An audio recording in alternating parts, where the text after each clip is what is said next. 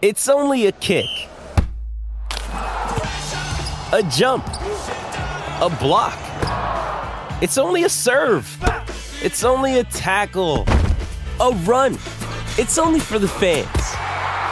After all, it's only pressure. You got this. Adidas. Alistair Clarkson, the story yesterday broken by our man Sam Edmund. I think it was a big story as the media arrived to cover the Taron Thomas stuff. Alistair Clarkson threatened a female reporter and said words to the effect of "your time will come." And now he's clearly apologetic by it and has visited the reporter and had some mediation with Channel 9, who released a statement yesterday, and Huey Nayland is a ripper from Channel 9. He accepts robust exchanges are part of the media landscape, particularly in the footy world, but this crossed the line. A young female reporter should not be threatened or made to feel uncomfortable while doing her job, and they've vowed to stand by their reporter clearly. What was he thinking, Clarko? Well, clearly he made a mistake. These guys are... You know what Alistair Clarkson is. The whole football world knew what North Melbourne were getting. They're getting a guy that's passionate. He'll support his own to the point of going over that line. We all know that. The players know that. And for North Melbourne players that didn't know that, they would have seen that. He's made a mistake. He's gone too far. He's apologised. It's been accepted. Okay? This is the package. This is what you're getting. And I think no matter what part of the AFL world you're looking at, whether it's admin, coaching, playing, the best fly close to the line.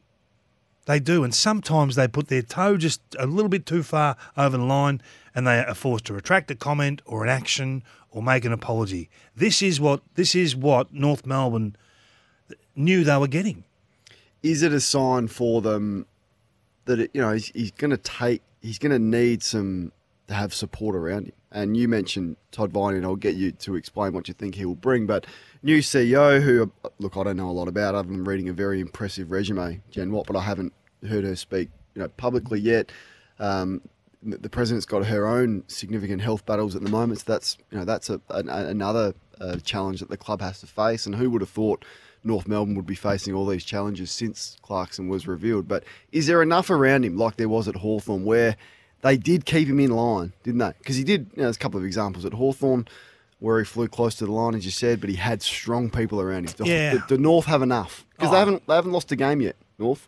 Haven't lost a game. Well, the pressure's going to rise, The pressure's going to rise during the season. And as much as the expectations are low... Why is it going to rise? Well, because he's a competitive animal. The North Melbourne are can't get rid of that. Complete rebuild. I understand it, There's but no you pressure cannot this year. remove the want to win and the course. frustrations that will come from coaching a side that isn't as good as the sides he's coached before. North Melbourne are in a hurry to get back to competitive football. There's no doubting that. And in the way they train and the way they've attacked pre-season, it is evident that it is a complete shift. The people they've got around Alistair Clarkson are incredibly strong. Mm-hmm. Sonia Hood, very strong. I know you've had your run-ins with her, but as an administrator, very strong. Jen Watt, don't underestimate Jen Watt. Knows, doesn't mix her words, doesn't waste her words, doesn't mix them. I didn't underestimate her. I just don't know a lot about her. Todd Viney's not there to be a yes man or a sycophant for Alistair Clarkson. He calls a spade. He'll pull him in the line if need be. These things are going to happen. Okay, is it a massive issue? He's made a mistake. He's apologised, and I think we all move on.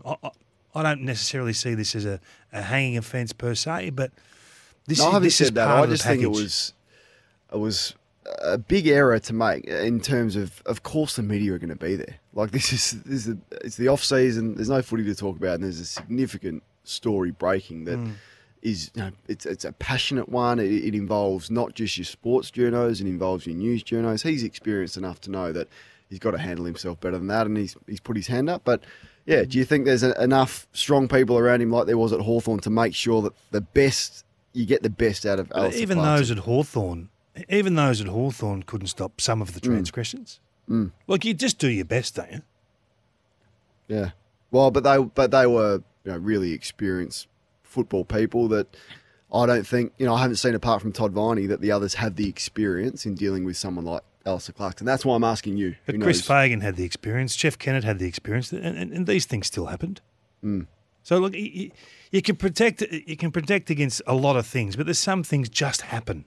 Look, Alistair wouldn't have planned to have made a comment like that. Of course not. So how do you stop that in the spur of the You remove him from the situation. he's walking onto the field to coach the team for training. So would Todd Viney not have gone, okay, I'm going to walk next to him? No, I don't know. There's mitigating factors that you can bring in to remove some of the risk. Like if Todd Viney's standing right next to him, walking on the ground with him, I don't know, he's not a baby and he's experienced enough. That's why I was just shocked to hear it, that he would make an error like that and use similar language that Taryn used himself.